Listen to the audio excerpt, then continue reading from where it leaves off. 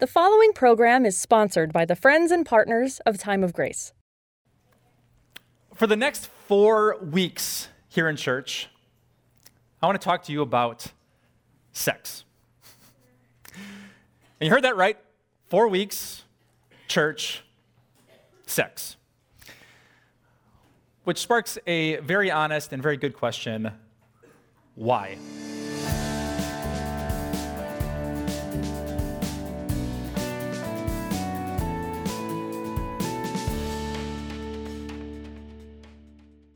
That's a really good question.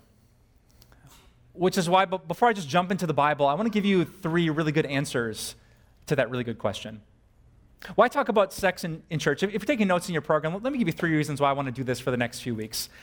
Number 1 is because the world is. The world is talking about sex.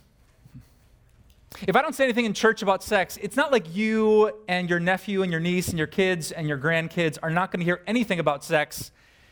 It's just that you'll hear a lot about sex that doesn't come from the Bible. I mean, if you use social media, if the kids have Snapchat, if you're ever on YouTube or Facebook, if you have a Netflix account, if you listen to the radio, if you turn on any sitcom or watch any movie, you will come up with some expectation of sex. It just might not be true or biblical or healthy or good for you. In researching for the sermon series, I just Googled the top 10 songs that are on major radio stations these days, and I studied each of their lyrics. And can you guess that many of the songs, rock songs, hip-hop songs, country songs, were about sex? And you know they're teaching us to expect about sex? Not good things. To be a real man, like a man who deserves respect from other men, it's not like you really love one woman and have lots of sex with her. No, a real respected man, according to lyrics, is someone who has sex with lots of women who he hasn't loved or served or respected for more than 2 minutes. He saw her at some club and they hooked up, and that's a man. I go to female pop stars, and you know what they say? That if you're going to be a strong woman, an independent woman, then you should imitate the sins that men have been making for centuries and engage in lots of sex with lots of different people, be sex positive and confident in your body. Reason number 2, not just because the world is, but because parents aren't. Maybe I wouldn't feel this burden as a pastor to teach you about sex if I assumed that your mom and your dad knocked it out of the park on this topic, but I have a feeling that has not exactly been your experience. Because that's what you told me. I sent out a survey to our church family a couple weeks ago and asked some really basic questions about sex and church and home. And the first question was, do you feel like your parents adequately prepared you to appreciate God's gift of sex? And 56 people responded to that question, and you want to guess what they said?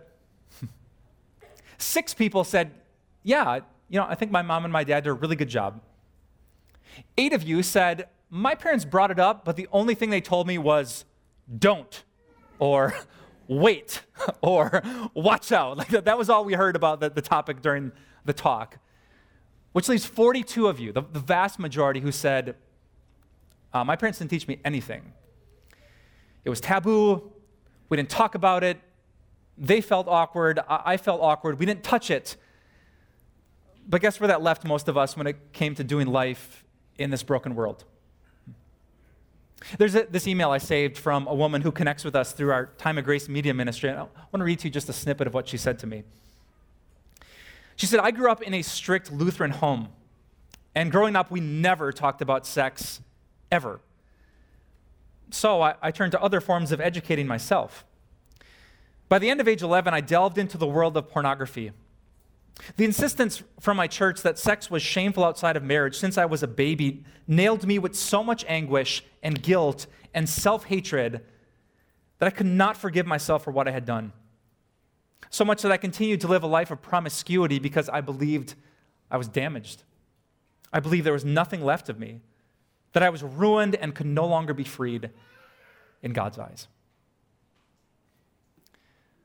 Now, that quote was the only thing that came into my inbox, and there were dozens of stories like that. I could care less about offending church people because we cannot let that happen. We cannot let people that Jesus loved and bled for and rose from the dead so they would not have to live with guilt and self-hatred. We cannot let them think that the church does not have a message of freedom and forgiveness for people who struggle with sexual sins. And so if parents aren't telling kids that sex is beautiful and it's difficult and we're going to stumble and fail, and there is a Jesus who died for sexual sinners, then the church has to, we must, because our community, our people need to hear it. But the third reason is perhaps the most compelling, because God does. God does talk about sex. For the next few weeks, I'm not going to be quoting from Cosmo, but from Jesus Christ. I'm not going to bring a Maxim magazine up here on stage, just the message, the Bible. The Bible that God gave to us. The Bible that was inspired by the Holy Spirit, and all of it would be useful for teaching us and correcting us and encouraging us in the faith. So we're going to open up a Bible like we do every week. And we're going to talk about things that God cares about like we do every week. And one of those things that he cares so much about is sex. So that's our roadmap. So what do you think? You ready to go? Let's do it.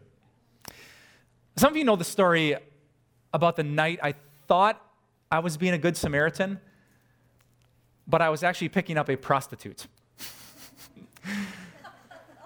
It was down in Madison, Wisconsin. I just played some church basketball, went out to a Mexican restaurant. I was leaving. It was a bitterly cold Wisconsin winter night, and I was just about to turn right onto Main Street in Madison when I looked left and I saw a woman huddled over, shuffling down the sidewalk, frigid cold. And I cracked my window and I said, "Hey, are you okay?"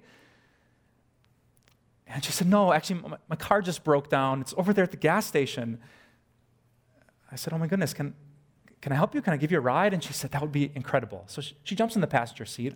I introduce myself. "Hi, I'm Mike." And my turn signal is not even off when she says, "So Mike, are you a freak?"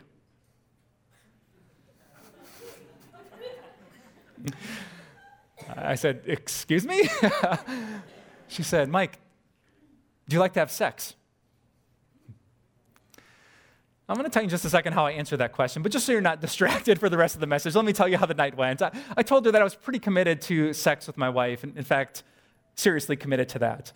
She tried to pressure me a little bit. I said it wasn't happening. I don't know if it was wise or not, but her car actually did break down, so I gave her a ride home.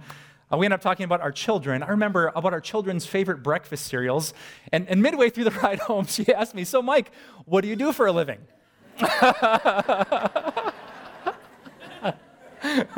Oh, and I wish there was footage of that moment, because I said, "Actually, I'm a pastor." And she stared at the dashboard and said, "Just my luck." I invited her to our Christmas Eve worship service, and the next morning as I was brushing my teeth next to my wife, I said, "Hey, if I tell you a story, do you promise not to get mad?" So good, isn't it? Well, I want you to think about her question for a second, though. Do you like to have sex? How can a Christian answer that question? Should a Christian blush? Dodge it? Plead the fifth? Or can a follower of Jesus say with an exclamation point at the end of the word, "Yeah"? It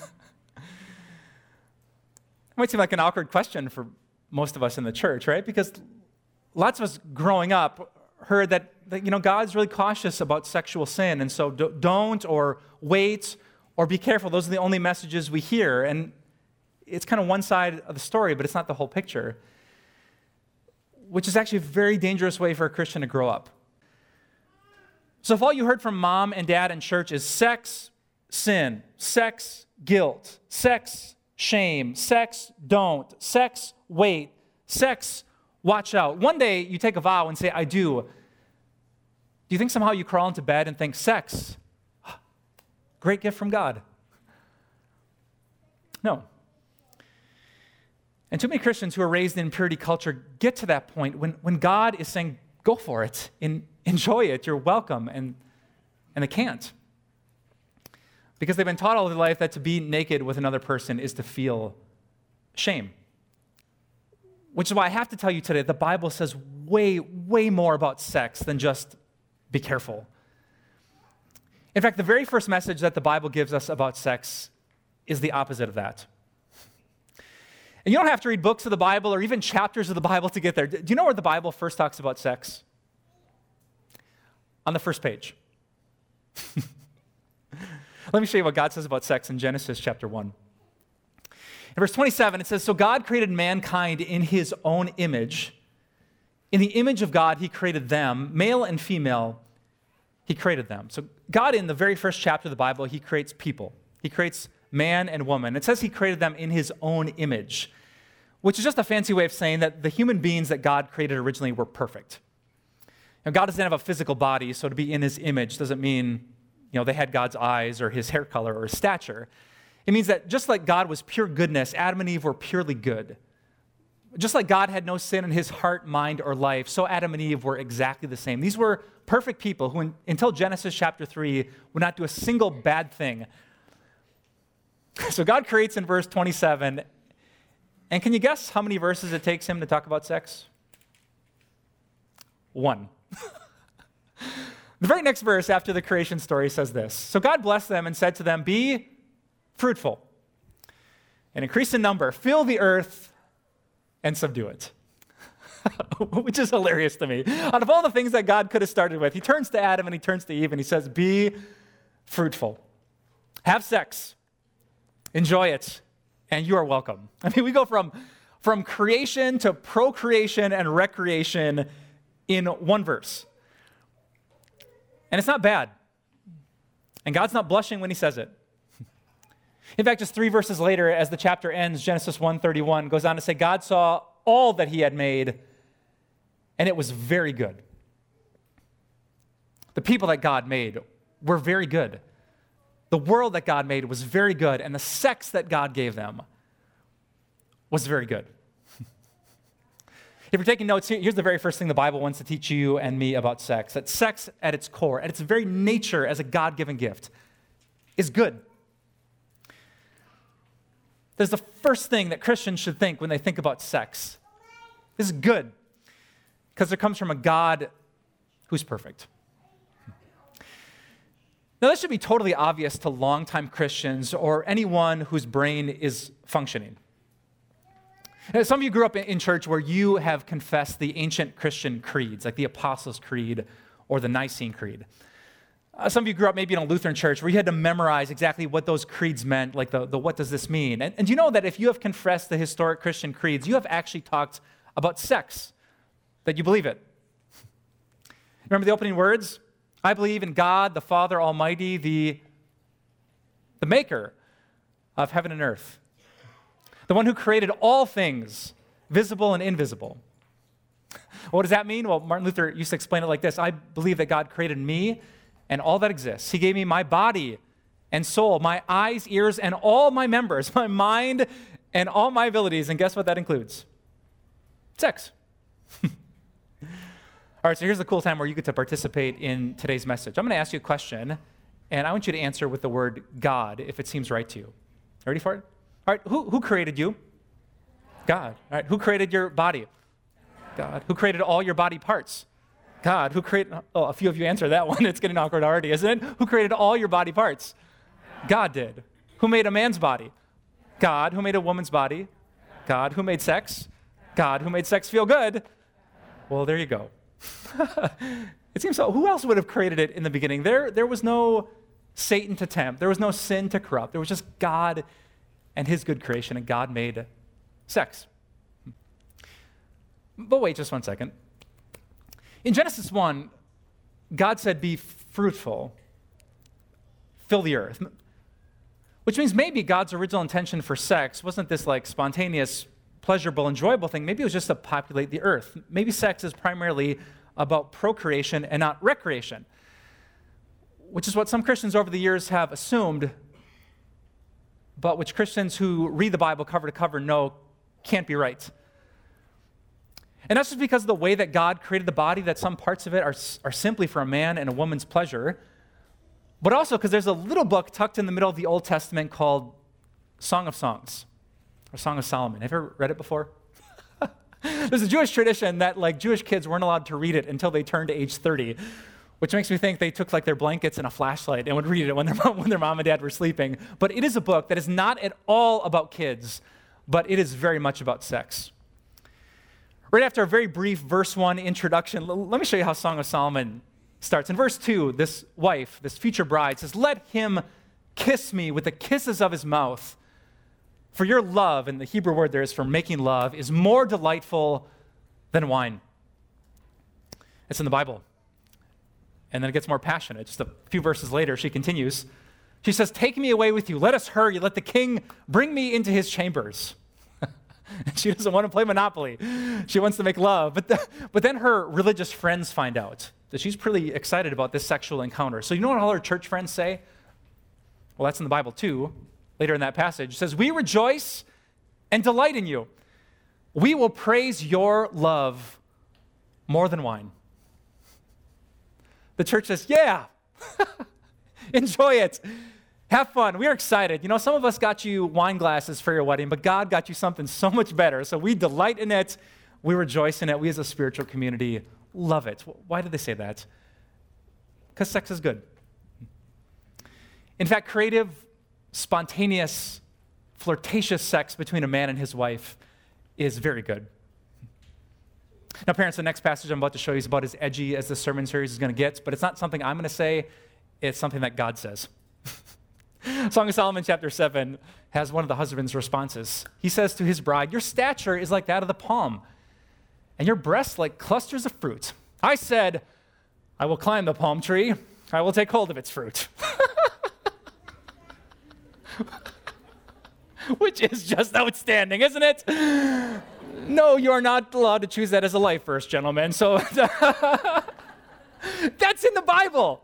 That's in the Bible. And if you'd read Proverbs, where the smartest man in the world was inspired to write scripture, there are many warnings about sexual sin, but there's also verses just like this.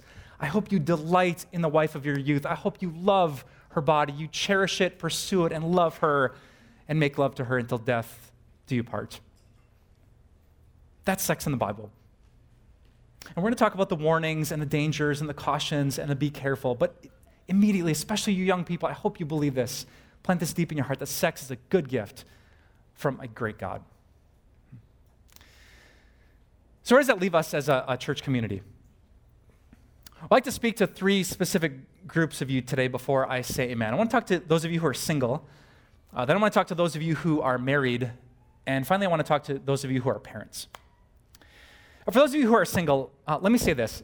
God wants you to be cautiously excited about sex. Cautiously excited. Cautiously because if you cross the line sexually, it can have some real damage in your life, just like a fire that's out of place, out of the fireplace. But God still says, be excited. I know many Christians who start to view their sexuality as so dangerous and so shameful and so sinful that it kind of messes with them for many years to come. Instead, when you feel sexual desire, I want you to think of that as a good thing from God. I mean, when I'm meeting with a couple for premarital counseling, I hope it's really, really hard for them not to have sex. Because what's the other option? We're not interested at all. It's like a bad thing. No. Be cautiously excited about the gift of sex. Pleasure is a gift from God. Sexual pleasure is a gift from God. So when you feel that longing, don't try to stuff it or suppress it. Be self-controlled and be wise, but see that as a good gift. Your Heavenly Father created you, your body, your mind, your emotions, and your desires. Be carefully excited. Be positive about the gift of sex.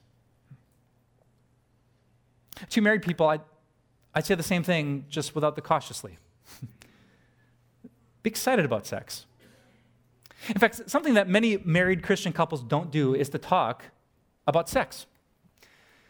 We can talk about the kids, and we can talk about communication, and we can talk about the weekend plans, but many husbands and wives, even though sex is very much a part of their relationship, they don't talk about it. But I want to give you full permission on the car ride home, as long as the kids are in the back seat. Talk about sex. What do you think about it? What's scary to you? What are you curious about? What makes you feel good? What aren't you ready for just yet? When something is taboo and secretive, it rarely gets better. And so whether your sex life is knocking it out of the park or really struggling or you're sexless, talk about it. It's okay.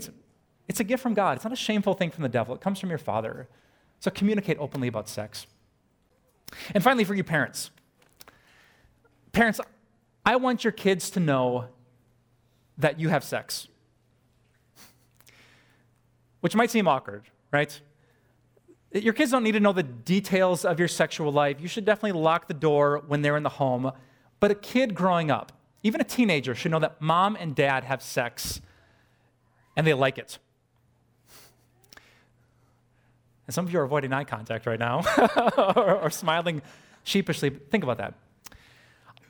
I want the first impression your children have about sex to be that it happens between a man and a woman who've committed themselves to love and respect.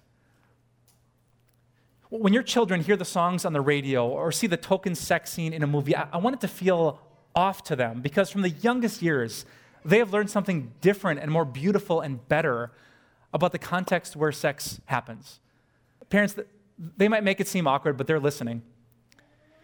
And you give them a foundation that will make all the pornography and pop culture in the world seem shallow and weak and not worth it. Give them a better vision for sex. So that's what I want you to know. There's our foundation. Sex is a good thing. Families can talk about it. Couples can talk about it. We can talk about it because it comes from God. But I made you a promise in my introduction that I would tell you one thing this week and every week until this series is over, that sex is not just good, it's forgivable. In fact, that's so important, I want you to write this down, that sex is forgivable. That maybe this whole topic brings a whole lot of memories because you have a story that involves sex and maybe it wasn't good. Maybe there's sexual sin that you chose to commit, or maybe you didn't choose it and it was committed against you. But I want you to know, whatever your story and whatever your shame, sex is forgivable. And I know that because Jesus said it. You ever heard the really famous story that Jesus told that we sometimes call the parable of the prodigal son? It's about a kid who rebelled against his father, and he didn't just accidentally run into a prostitute. He intentionally sought out and propositioned many prostitutes. And you can read the whole story in Luke 15, but basically the bottom falls out on this kid's life, and he eventually has to sheepishly go home to his father, and he knows that he has messed up. He's dishonored his father, he has sinned against God, and when he comes down the road smelling like pigs and prostitutes, he realizes how badly he's messed up. There's no way he thinks that his father is going to welcome him back to the family table, but maybe he can just get a job, scrape by, and make ends meet. But do you know what happens in the story? The father sees his prostitute-loving son from a distance, and the Bible says he has compassion on him. And he runs out to meet him, but before he even confesses his sin, he embraces him and hugs him. And the kid confesses, "Father, I've sinned. I've sinned against God and heaven. I've sinned against you." And the father is so full of forgiveness. It's almost like he didn't even hear it. He calls for a servant to bring a robe and wrap it around his son that he would be beautiful in everyone's eyes. He fires up the grill and makes steaks. They have a feast. He hires a DJ and they start dancing. This kid who came home dirty because of his sexual sin, before he's better, before he's changed, that very day that he came in confession, he ends up dancing with his father. And do you know why Jesus told that story? Luke 15 verses 1 and 2 said, "Now all the sinners were gathering around Jesus. And the church people thought, why is he eating with them?" And Jesus told the story about a father in heaven who would eat with people just like that. Now, I don't know most of your stories, but I do know the majority of the stories at our church involve sexual sin. That even for those of us who believe this is a good gift from God, we haven't always done good things with it, but I want you to know this, that you are welcome here, and you are welcome in heaven. Because Jesus was and is a friend of sexual sinners. So here's what I want you to know today. Sex is good, but Jesus is the best. Let's pray. Dear God, I thank you for sex. You could have used storks.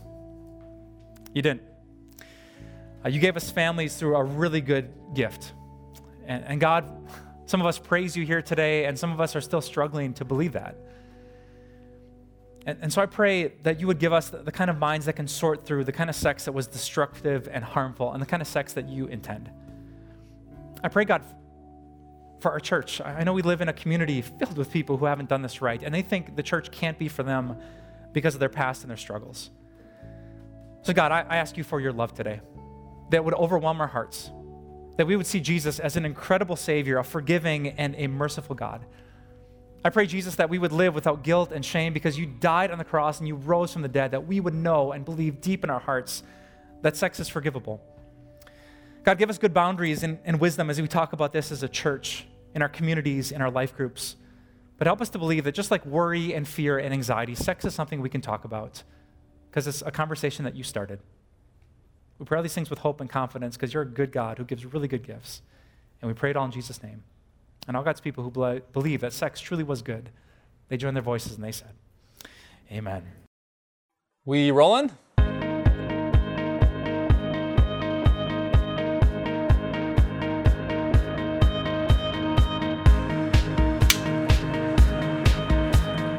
Wait, what are we talking about? Oh yeah, I should have told you that. We're talking about sex. In front of a camera. Yay! Now, I know you're taking one for the team here, right? Yes. You're not a woman who likes to be in front of cameras. No. And we're talking about sex, which can be super awkward. Yes. So why did you agree to be here? Well, I'm here today because I'm a mother of 2 girls, and I know that they are going to learn about this topic. And I would rather have them learn about it from a biblical base rather than learning about it from what the world is going to teach them. Kim and I really believe that if Christians talked about sex in the right way and the world didn't talk about sex in the wrong way, we wouldn't have to talk about this so publicly. But because Christians aren't and the world is and the Bible does, we think it's worth it to embrace the awkwardness and have an open biblical conversation about sex. And essentially that's why I wrote this little book called Sexpectations. It's a quick crash course on what the Bible has to say about sex. So whether you're having sex or not, whether you're raising kids like we are or not, whether you're single or dating or married or divorced, no matter what your situation, I wrote this book for a person just like you so that you could view sex through the lens that God does. And it would be a beautiful thing, a healthy thing, a thing that doesn't need you to make you feel ashamed. It can be the good gift that God always intended it to be. This book is our way of saying thanks for your support. Get your copy by calling 800-661-3311. Visit timeofgrace.org. Write us at P.O. Box 301, Milwaukee, Wisconsin 53201. Or text TIME to 313131 to give today.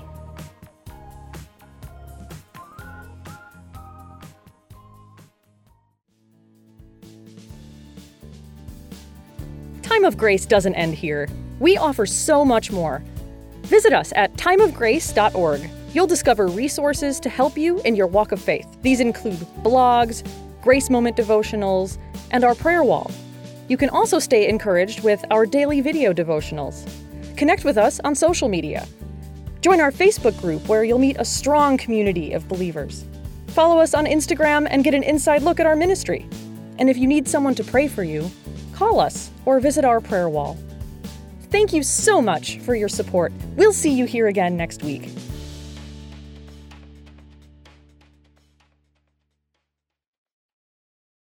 The preceding program was sponsored by the Friends and Partners of Time of Grace.